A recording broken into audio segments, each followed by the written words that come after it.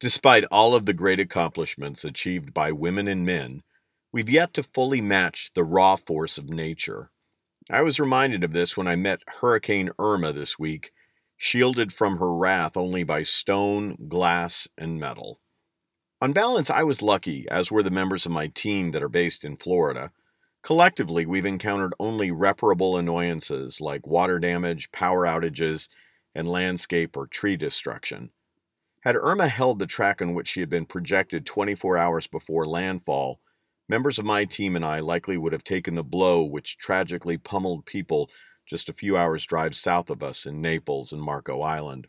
While the best forecast models are yet to precisely comprehend atmospheric factors which steer the direction of storms, I'm convinced that people can understand and change the impact of Mother Nature through an unrelenting spirit of human service. In the days before and after Irma, I've been privileged to experience individuals, business leaders, and government employees who've demonstrated immense compassion and care for those they serve.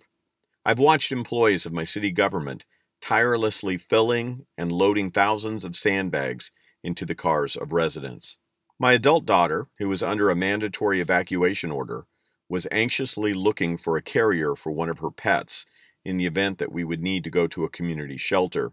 Since all pet stores had closed, my daughter reached out to a veterinary office near her, not one that cares for her pets currently. The receptionist waited for my daughter to arrive and charged her nothing for the temporary carrier before locking up the office. Guess who won her future pet care business? Companies like Verizon waived data charges to assure people incurred no cost to stay in touch with loved ones. Incalculable numbers of store clerks, gasoline haulers, first responders, and volunteers provided countless hours of service and unforgettable moments of caring and selfless customer experience enhancement. Obviously, there were other forces at play in human nature. Those elements included pernicious price gouging and interpersonal conflicts in stores or at gas stations as people desperately sought critical resources in short supply. What struck me most was the vast contrast between those who understood the needs of those they served and those that did not.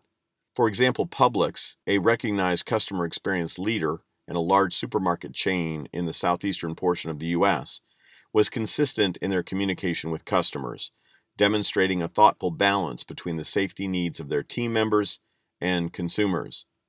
On the other hand, my property insurance company, who shall remain nameless, was clueless. After an hour-long wait on hold with no option to have a callback when my turn in queue arrived, I was met by processes and people that completely missed the mark.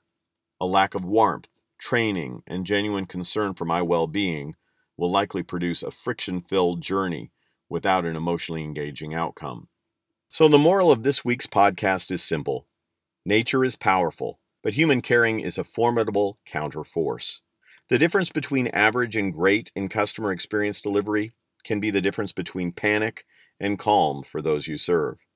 The competencies you develop in areas like customer listening, empathy, other focus, strategic technologies, and humanized processes forged in periods of tranquility will amplify their benefits and have lasting impact when your service matters most.